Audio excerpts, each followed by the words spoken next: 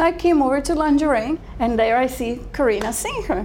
She says, "What are you doing? You look like you're looking for a job." I said, "I am." She got me into a room. She interviewed me. She says, "What are you looking for?" Into the room. Just like it sounds that. like you're being, she just said, tortured or "Come something. with me. Yeah. You're not applying to anywhere else. I want you in my team. I love your personality."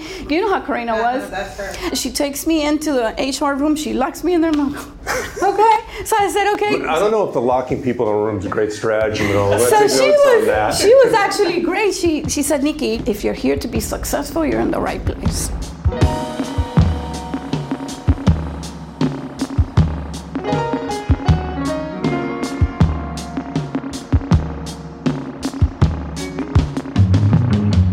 Hey everybody, welcome to episode 10 of the Nordy Pod. I'm Pete Nordstrom, president of Nordstrom, and your host for this podcast. Wow, I can't believe it. We made it to 10 episodes, so far so good. We're going to keep going.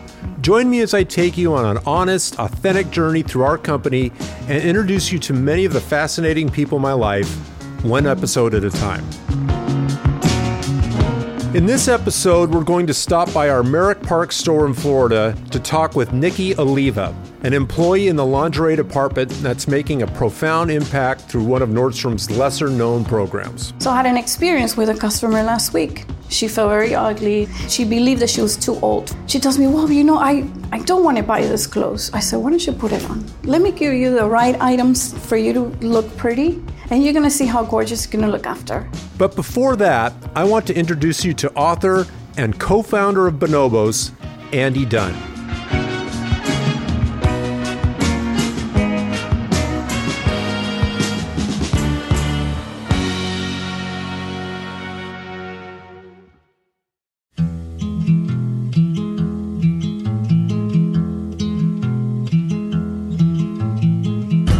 As one of the earliest pioneers in the now flourishing world of e-commerce, Andy Dunn paved the way with his exclusively online apparel brand, Bonobos. At a time when most people thought it was impossible to sell clothes through a computer, Andy and co-founder Brian Spaley built an internet-driven, direct-to-consumer business model that set the stage for countless brands to follow. However, Andy would eventually discover that in order to continue growing, they could no longer ignore the benefits of showing up in a physical space. And though the self-described delusions of creating something that had never been done before may seem like a prerequisite for any entrepreneur, for Andy it was the perfect hiding place for something much more serious. In his book titled Burn Rate, Launching a Startup and Losing My Mind, Andy details his closeted struggles with a mental illness that quite literally threatened to destroy his life. Andy has worked hard to find balance, and with the help of family, friends, doctors, and understanding business partners, he is grateful to be in a place where he can share his story with those who are battling alongside him. So let's get into it.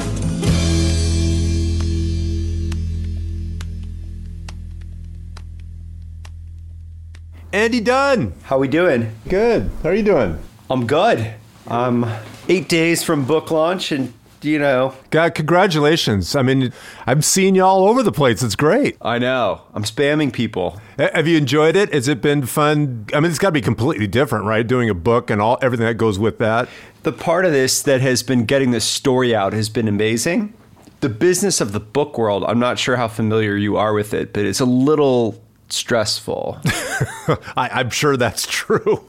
All right. Well, look, I'm super happy to be talking to you today. Andy Dunn, we've known each other for, has it been, a little over 10 years? Yeah, at least. Yeah, I was just looking at that. We made an investment in Bonobos, started working with you guys in 2012, as I recall. Yeah.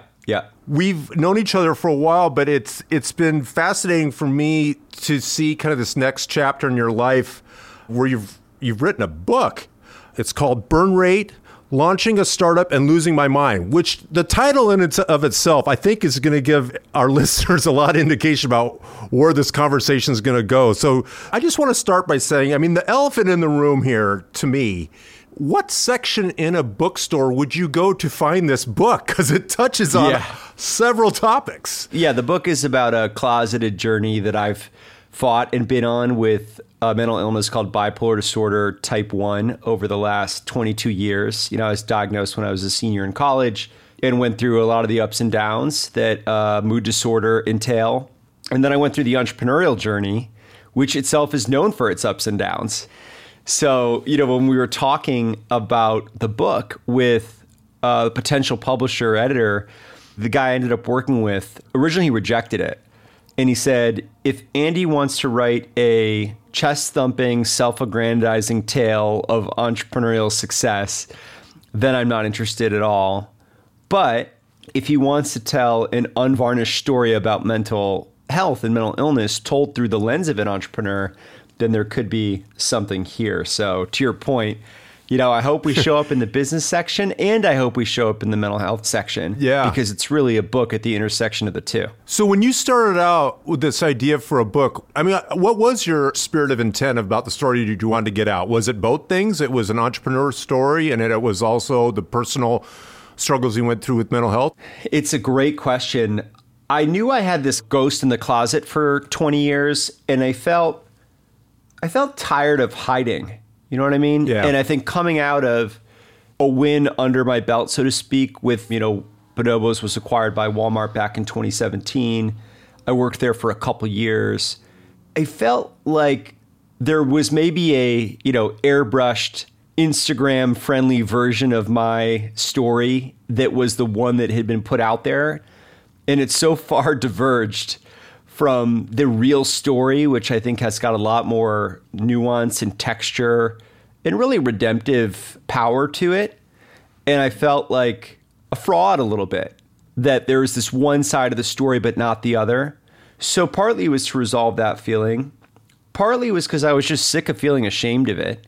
I had internalized this illness and diagnosis as something I had done wrong. It was something that was unspeakable in our family and amongst my friends, and shame is imputed by what we can't talk about. And so there was a little bit of like, I want to expunge that shame. And then there was the last piece of it, which is I thought the story would be helpful to other people.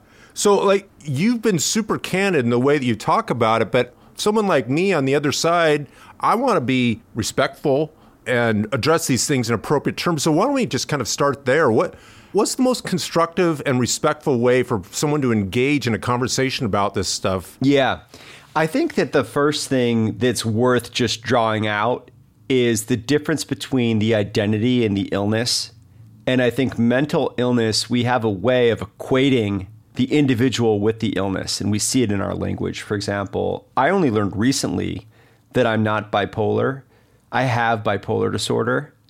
And so if you think about it, we would never say, oh, she is cancer. No, she has cancer. No one is their illness. They have it.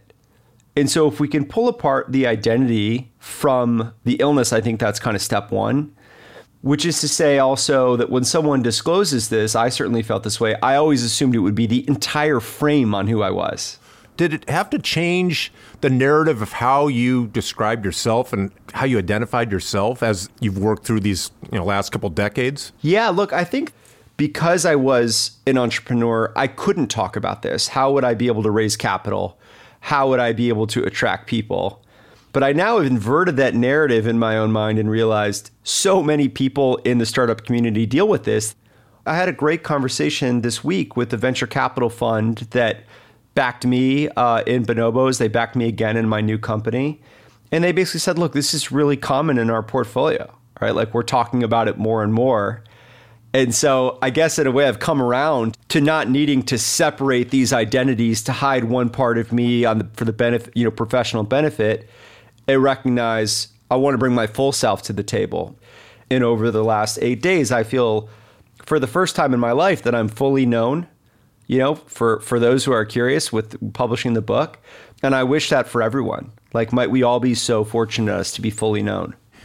Now, you touch on this in your book, but maybe you can talk a little bit about when you first had some issues with mental health, and even at those first episodes, when did it become part of, this is who I am, and this is something I'm going to have to be intentional about? Yeah, so look, I was diagnosed when I was 20. I was a senior in college. The experience of becoming psychotic, of mania, it's characterized, for those of you listening that don't know about this, by delusions of grandeur, messianic zeal, cycling of moods between euphoria and sadness, laughing, crying, irritable, angry, elevated speech, talking a mile a minute, all kinds of ideas that may or may not be rooted in the rational world. So how did that come out when you were 20? Was there an episode? Was there like a moment where something happened that made this all come to light? Yeah, it's kind of like, I would call it like climbing the volcano. You are not aware that you're ascending up and away. And there's a stage of it that's called hypomania, which is on the journey. And I would call that like on a scale of 10, if 10 is mania, kind of 7, 8, 9 is just like a really good mood becoming an excitably good mood. And that's the tricky thing about mania is so frequently the triggers are positive things in our lives. So I had, fallen in love for the first time and I was all excited about that. I was using all kinds of different substances, alcohol, pot, mushrooms, ecstasy. I was a college kid gone off the rails. And so as I ascended upwards, at some point, we think I stopped sleeping for 4 nights. And you had no real self-awareness that this was happening to you? Is this only something that you recognize in hindsight as you look back on it? Like, what was it like in the moment? No, it's like that David Foster Wallace speech at Kenyon College where this big fish swims by 2 little fish and says to the 2 little fish, "How's the water?" and keeps swimming. And then one of the little fish looks at the other one and says, "What's water?" Which is to say, when you're in it, you by definition can't know. You don't know once you're in that manic state. And so the only way down and out is hospitalization once you've hit mania. And my family did a brilliant job of intervening. They figured it out. My friends got me to the hospital, spent a week in the psychiatric ward at the hospital where my mom worked, no less, and where I had part-time jobs, which only added to the humiliation and shame later. Yeah. Because I knew that everyone knew and my friends knew. And I spent a week there, and on the way I got this diagnosis, and it hit me like a sledgehammer. Like, wait, what's that? I was a college kid last week having a good time, and now what? And it's a forever diagnosis. It's not something with a cure. It's only something that you can manage and cope with. But you weren't, to that point, though, you weren't just some average college kid. As I understand it, and knowing you were an achiever. There was an identity around you around achievement and success, right? You're going to Stanford. You're obviously have been a pretty purposeful and accomplished young person. Yeah, I was doing okay. I was doing well, I guess you would say. And I think, growing up had been a quote unquote gifted student. I skipped a grade, straight A's in high school and all that. College was a little bit more of a rebalancing between like academic life and social life. But I definitely felt like it was under my control. The achievement was a direct correlation between effort and outcome. Right. And this diagnosis just upended and uprooted that. And what's so sad about it is the diagnosis was so hard to take on that I just denied it. I just buried it. We all found a way in the family to say, you know what? It isn't bipolar disorder. It's the drug use. Oh, so they thought it was a moment in time. You all thought like, yeah, this happened, but this was an episodic thing and I'm just going to turn the page and move on. Exactly. The discharging psychiatrist even said, it is a differential diagnosis, which is to say it can evolve with new data. And so she said, if Andy doesn't have another episode for the next 5 years, it may be that this was a, one-off psychotic event. And then the worst thing happened, which was nothing. Nothing happened. I was largely asymptomatic for a decade. So you weren't on any kind of medication or anything after you left the hospital? That was it? I was a punk. I did one visit to the outpatient, psychiatrist, and I told my mom I was never going back. I gave him some kind of a lecture about how I didn't have this. Within a few months, I went off my medication because I felt like it was, all too common story that it was numbing who I was. And for a decade, I was fine, which is what, not fine in that life wasn't harder. It didn't have its ups and downs, but I was neither manic nor catatonically depressed for a decade. So what were you thinking about in that time as you were a young person and you're coming out of school, like what your sense of ambition was and what you were going to try to accomplish? Did it evolve and change based on the times, or did you have a pretty clear idea in your mind what you were trying to accomplish? No, I didn't have a clear idea. I would say my first 3 professional experiences were all aimed at not limiting what the future might look like. So I was trying to, buy as many options as I could and not get narrowed in. I'm not quite sure where that came from, but I came to understand consulting as a way to get, more of a broad-based skill set. And then I made my way into the private equity world. And I figured, okay, I can kind of stay connected to being a business generalist, but learn more from, let's call it like the managing the balance sheet, how companies are financed and the management teams and all that. And I learned something important after those first 2 jobs, which is at both jobs, I was told I was the worst person that they'd ever promoted.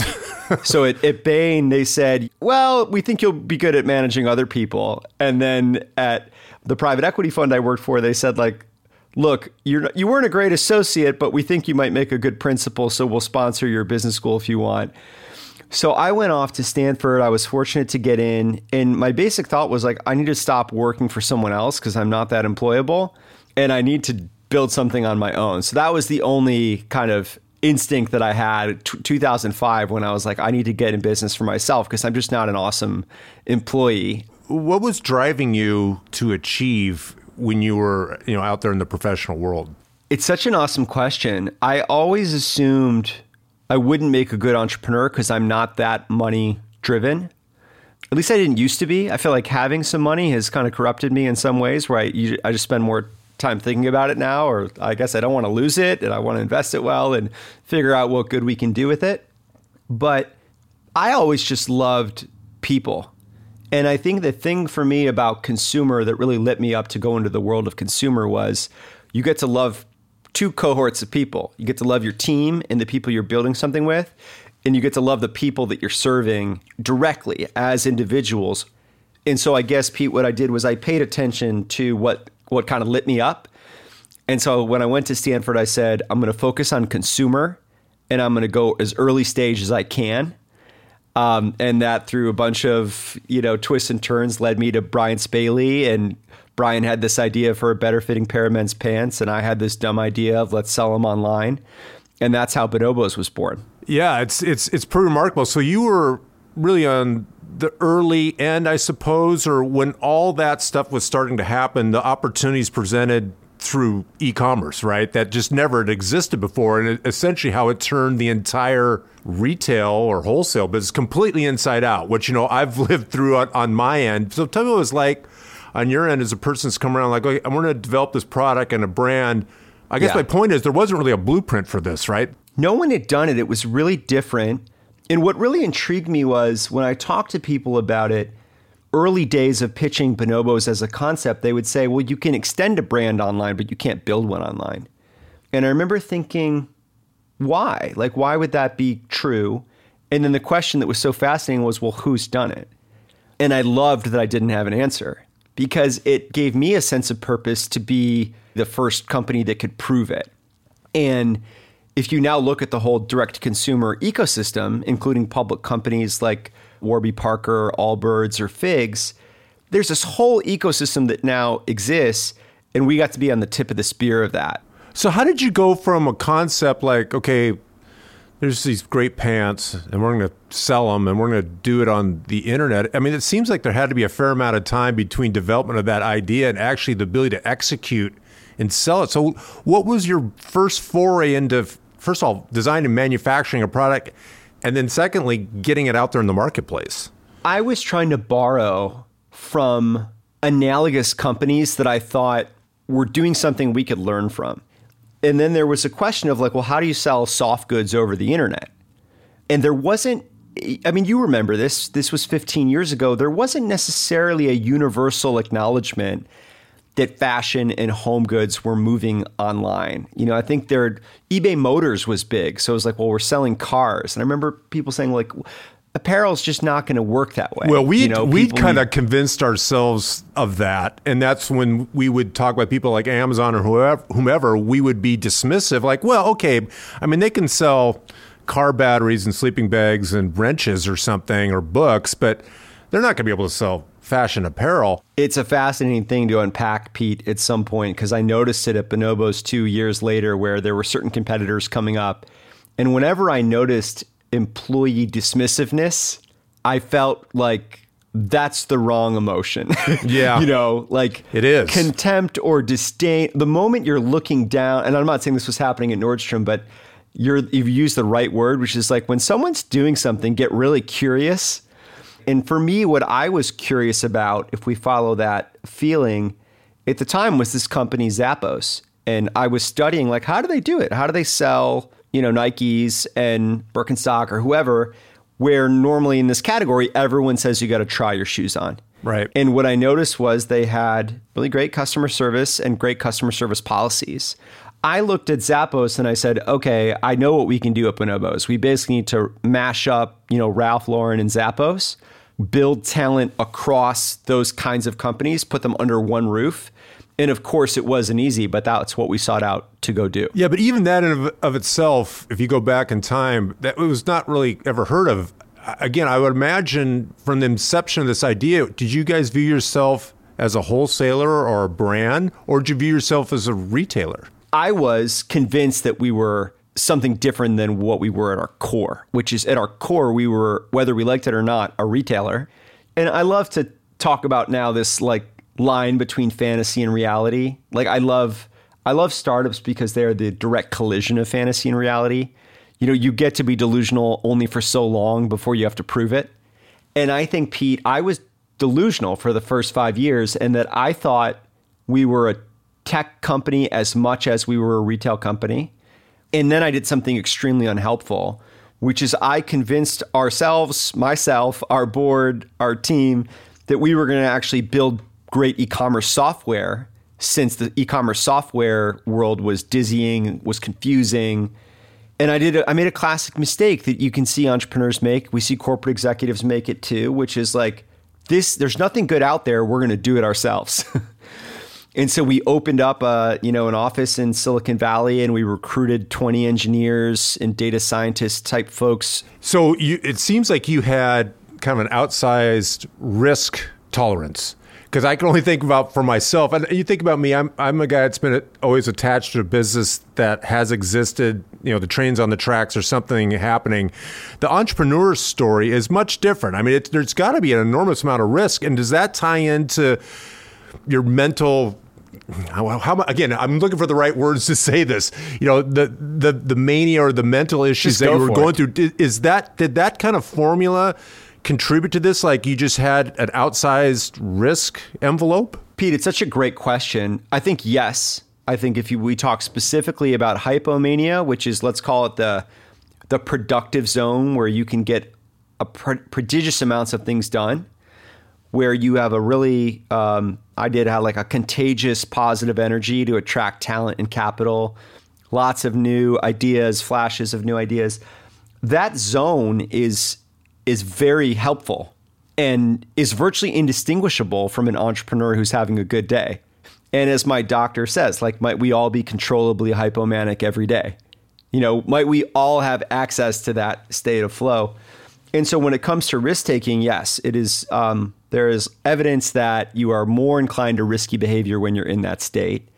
And so if, like me, I was in that state more often, I would be more excitable and I would have these new ideas, and I would try to find a way to put those in the company.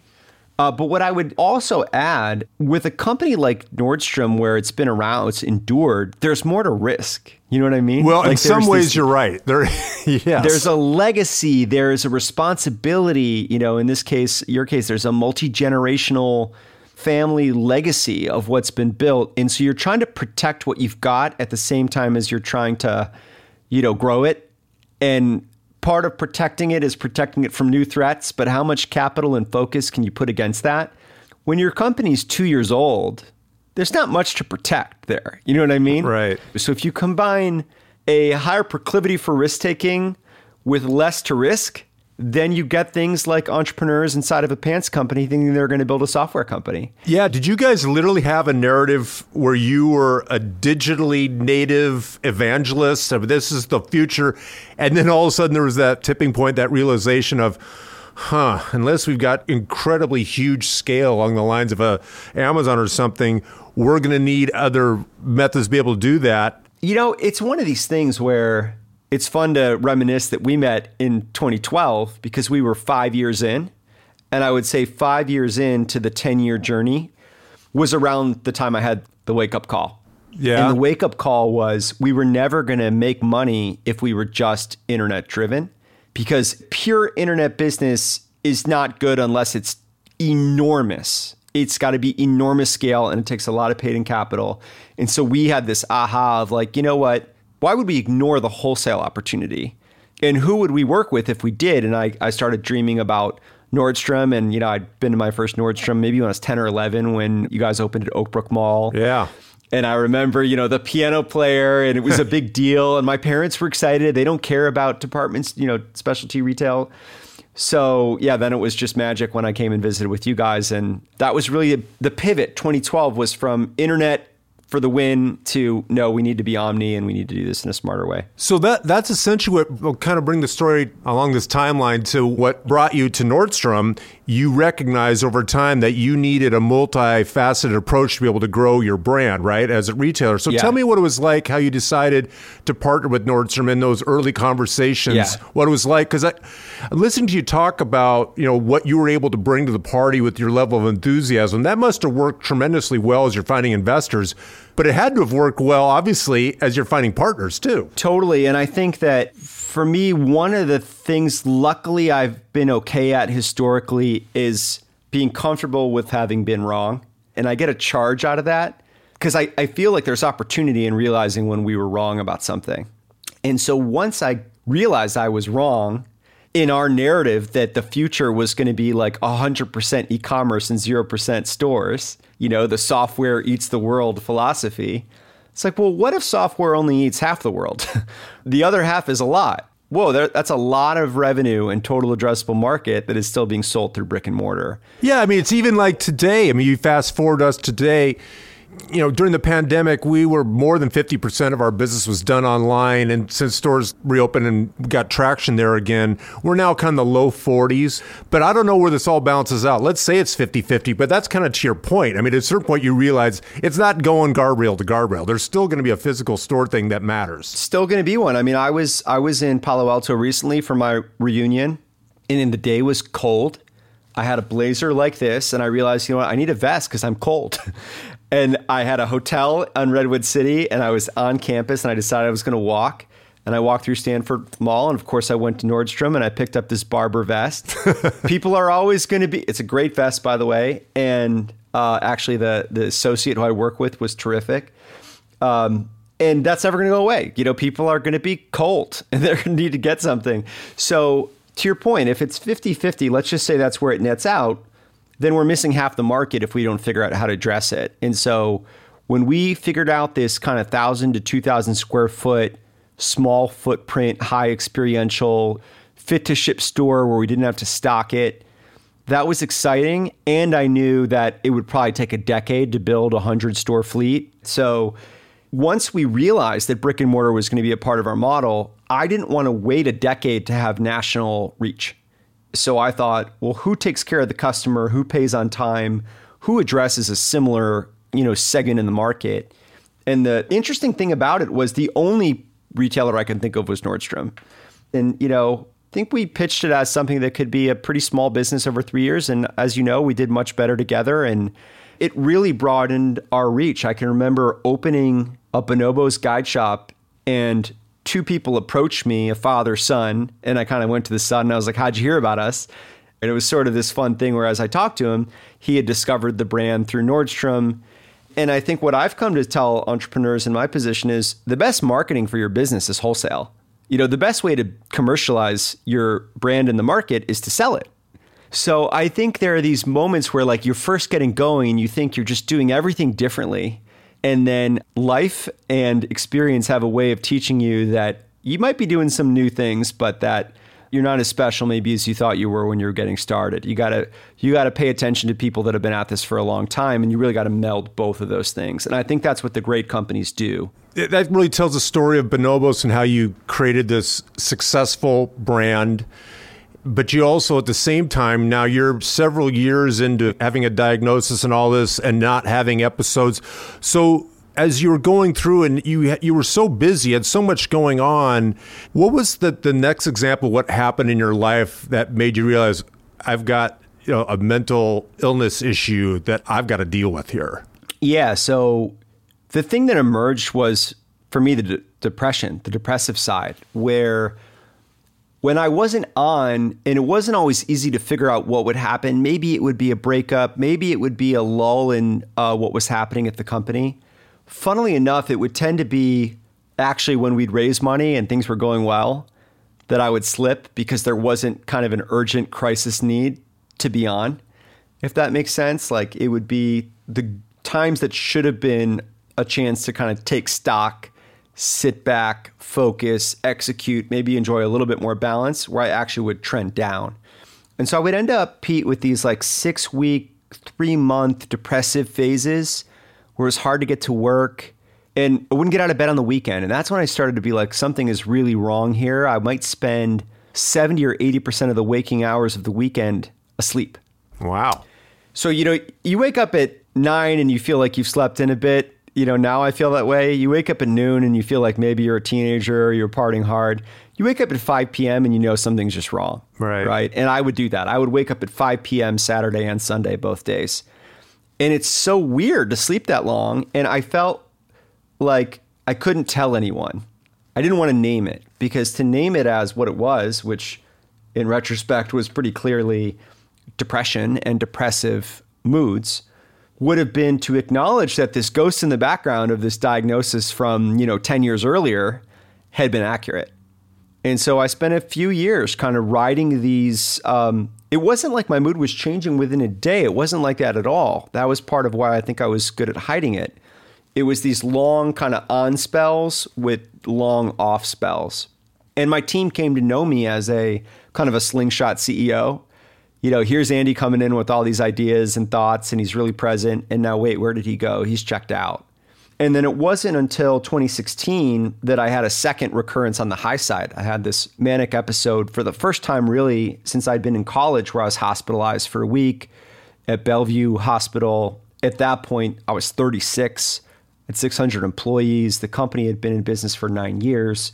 I had a great, potentially, enduring romantic partner for the first time in my life. My family was clear-eyed about it. Everyone rallied around me. And as I came out of Bellevue, I was finally ready to deal with it.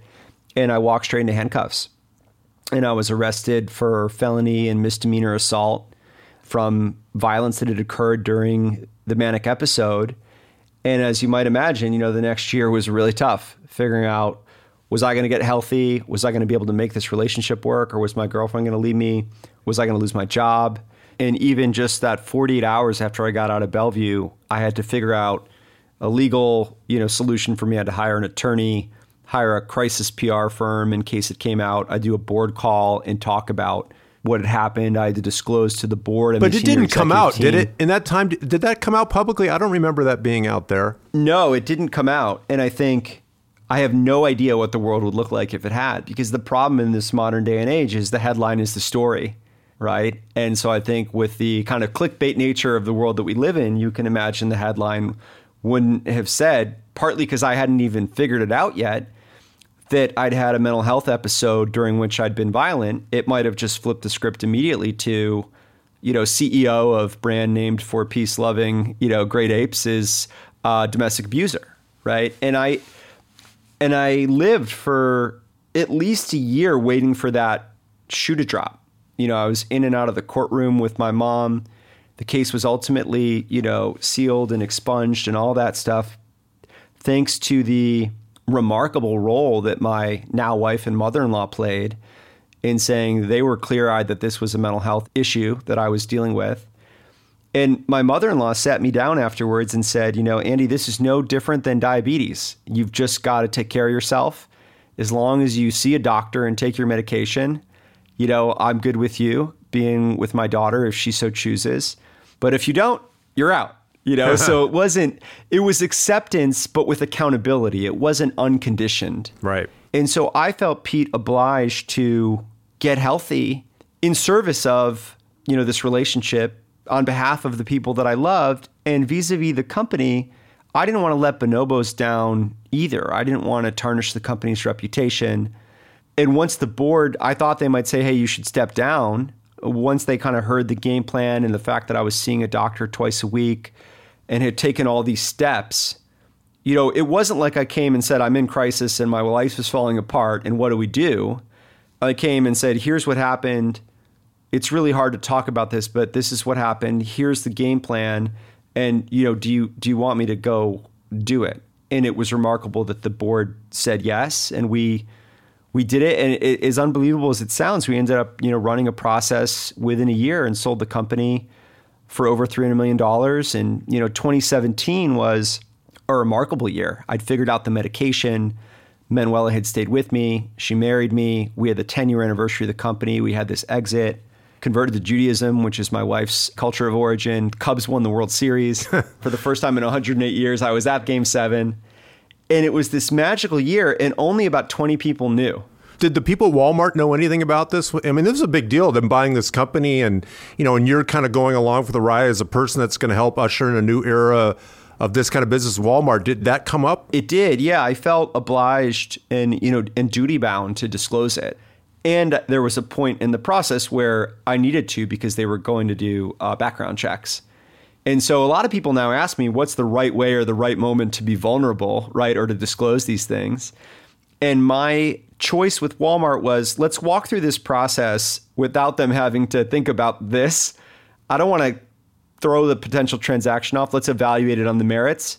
But then before we consummate it, let's talk about it. And I shared with the HR business partner, hey, I know you're about to run background checks. Here's what you might find on me. Here's why. Here's what happened to me.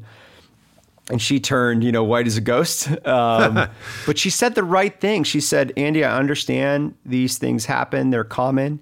Let me talk to Doug McMillon, who's the CEO of Walmart.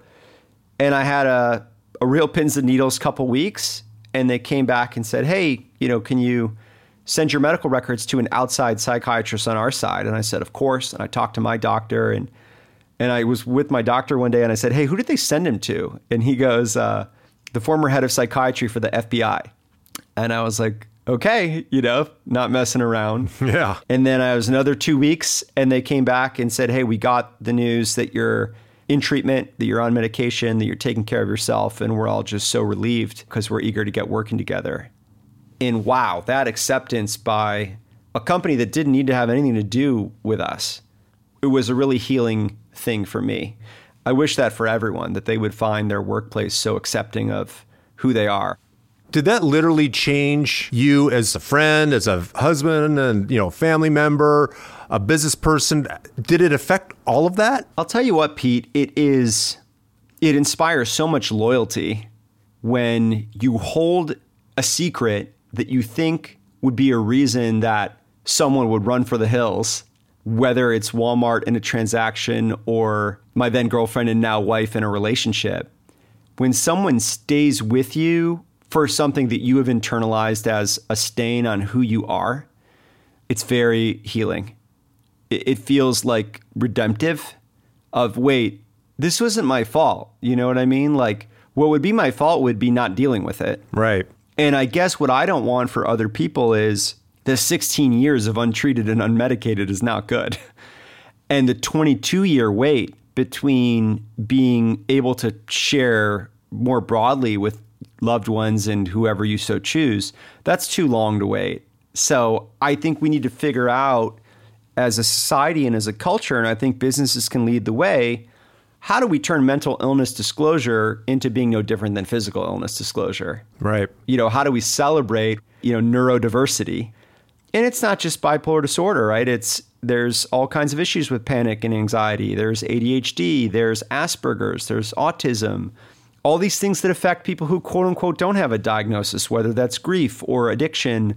It's hard to make it through life and to be able to say I had the whole way I had a clean bill of mental health, right? So no family is untouched. Like, I can't even tell you the number of messages people who are suffering right now, who have suffered, who have a family member who has suffered or who have family members who are gone, and with bipolar disorder specifically, bipolar 1, the suicide attempt rate 60% and the suicide rate's 20%. And if you look at my inbox, that's not surprising. I'll keep this confidential in terms of the name, but I just got this email. Andy, we've never met. I've just finished your book and it forced me to reckon with my ghost. I booked my first psychiatrist appointment in the last 4 years, and I'm trying to be more honest. Thank you infinitely. And the subject line says, your book will probably save my life. Well, that's got to make you feel great. I mean, it's more interesting than pants. Let's put it that way. I spent 13 years selling pants and talking about pants, and I'm like proud of everything that we built at Bonobos and that journey and the digital innovation and all of it. But I do now sometimes feel like that was a vehicle in part to get to this next chapter of having a chance to tell, the story at the intersection of that startup story and the mental health journey. And really, to your point about what section, it's about love and family too. The story is about, the village of people that are affected in our lives and all the people that have to come together to get someone in crisis through it. And that's not unique to mental health, but it is particularly acute when the person experiencing the problem doesn't know that they are, right? If you don't know you're a patient while you're experiencing it, makes it so much harder for everyone else than if you know you are and you're kind of along for the ride with them. These are issues where they're hard enough to deal with without the conversation. Imagine having someone in your family diagnosed with cancer and saying, let's not talk about that for 16 years. Let's be okay with the fact that they have that and they're not in treatment. Let's hope it doesn't kill them. You know what I mean? Who would do that? Like if you had a family member just in abject denial, that would be a critical issue of discussion, sure, whether it goes well or not. And somewhere in everyone's family is a story. And generally on our own life journeys, something's going to be difficult from a mental health management standpoint. Even if it's a temporal thing, it touches us all. Right. So Andy, you talked about how the medication and then getting treatment, stuff with a doctor, how that's been a big part of your journey to manage this condition that you have. What else in your life has allowed you or has enabled you to deal with this in a way that's, to again, be the person you want to be and pursue the things that are of interest to you and have the life you want to have? Yeah, there's actually 4 ingredients that I focus on. 2 we've talked about. First is it's a non-negotiable for me to see my doctor at least once a week, and usually it's twice. And he is both a psychiatrist and a therapist, which is a privilege to have someone like him so that I don't have to separate the pharmacological conversation around medication from the talk therapy around, hey, just what's going on in your life. Number 2, and equally, tied in with that, is the medication. So I used to resist the idea of needing to take medication. And for now, it's like brushing my teeth. Like I take the same medication every day.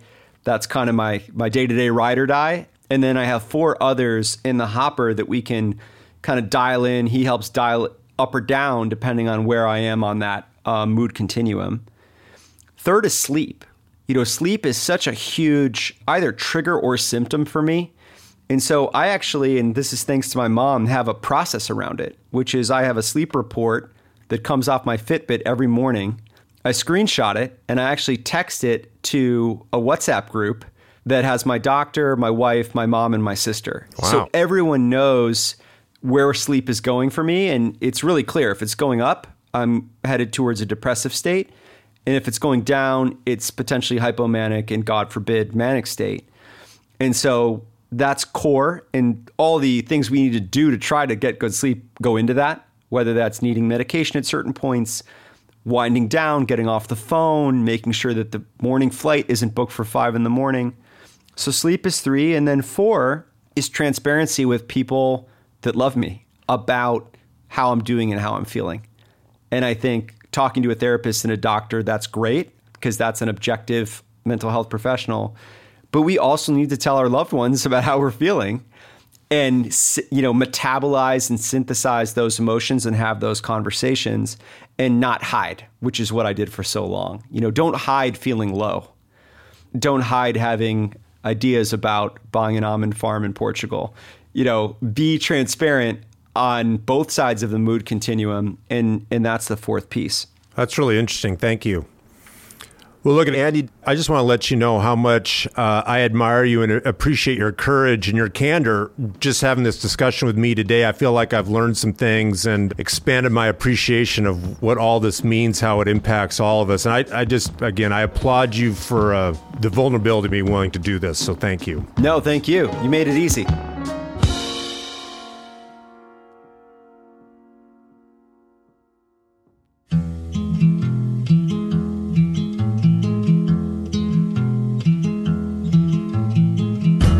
All right, now we're going to stop into our Merrick Park store in Florida to chat with Nikki Oliva, who works in the lingerie department there.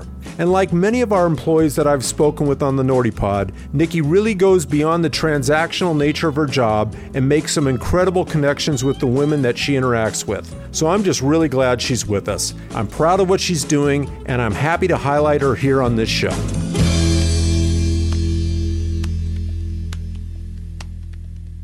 I really appreciate you talking to me today. Thank you. No, it's my pleasure. At the Merrick Park store in beautiful Miami. It's hot down here. It's nice. We'll change the pace of the weather for a guy like me from Seattle. But, it's been so fun just getting a chance to meet people here and see the enthusiasm, doing the state of the company meetings, listen to people's questions. And Manola was nice enough to say, you really should talk to Nikki for your podcast. So I'm really interested to hear your story, Nikki. So I started working in the lingerie department. I got certified as a prosthesis. My mother has cancer. So I started traveling with the cancer centers and kind of learning about prosthesis. And I really loved the prosthesis service here in Nordstrom. And I used to talk about it all the time outside of work. I would go to the cancer center and I would find customers to come to Nordstrom. Until one day... I tell you, that whole prosthesis program, we've done it for a long time. And it's kind of like this hidden thing that we do that not a ton of people know about it, but the people that do know about it have been helped and served by it are just immensely appreciative. The amount of positive feedback we've had about that program over the years is incredible. You cannot imagine how many people does not know that we offer that service here. Yeah. And wherever I travel with my mom for any type of chemo, I always mention. And as a salesperson at the lingerie department, I sold a lot to people that weren't even looking for a prosthesis fitting, which I could tell they had their surgeries. And to me, that was a great experience because I would make that person happy. And I think it's something that is going to grow if we continue getting the word out there.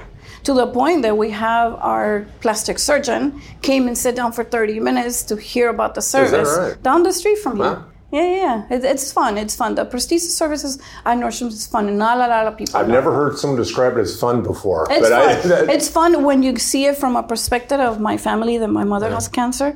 When My you mother talk had ab- breast cancer too. I can relate to that. And my mom was very appreciative that a store that we grew up in, my mother shops here at least twice a week. So for her as a Nordstrom customer, knowing that she could help all her other friends feel pretty, it's a big thing. And so I had an experience with a customer last week in which she felt very ugly. She didn't want to, she had this first time that she was going to go to a private event here in South Florida for a women's association here in Coral Gables. And she didn't want to wear Zimmerman. She believed that she was too old for Zimmerman. She tells me, well, I don't want to buy this clothes. I said, why don't you put it on? Let me give you the right lingerie items and bring you the right items for you to look pretty. And you're going to see how gorgeous you're going to look after. And she sent me, I actually have pictures. She sent me pictures of her fundraising when all the women's clubs said how nice she looked. And then she was amazing. I have texts and emails from her, how amazing she felt. She felt young and pretty and fresh. I said, well, just recommend us to your friends. That sounds great. So do you have any other customer stories? I have a prosthesis story. Okay. A young lady, she really impacted me. She didn't want to take off her clothes. I said, listen, I'm used to this. I kind of explained to her about my mother. And she said, I'm 36 years old and I had terminal breast cancer. I'm surviving. I said, well, let me help you through the experience of being able to put a pretty bra and feel sexy. And she started crying. I'm like, I was holding myself on not to cry with her because I didn't want her to continue feeling unhappy. I said, look, I'm going to bring you a couple of items that's going to make you look gorgeous. And nobody's even going to notice that you have no breast. And I did. And that was back in 2000, before the pandemic. And I still stay in touch with her. She always sends me pictures of bras she's going to buy. I said, why don't you come over to Merrick Park? Let's get new items. She says, well, I'm not driving very much. And I understand. When they're under chemo, they don't feel good. And I got her in touch with one of our managers here so they could sell her lingerie. And she's very happy there. And that's was great. My prosthesis. Well, you talk about the customer being super vulnerable. That's tough. I mean, that's, so much of what we do when we interact with customers, help them, gets personal, but not nearly at the level of what you're describing with someone that's coming in with prosthesis. So tell me, what brings you joy in your job? What brings me joy is to see the customer leaving happy. She's confident that once she purchases the items from me, she's going to feel wonderful. She's going to look pretty. That she has the ability to leave the store with a happy face. That's great. Nikki, thanks so much for sharing your story with me. Thank you. And thanks for doing such a great job for our customers. I appreciate it. Thank you for your pleasure. It's a pleasure. Have a Thank wonderful you. day. Thank you.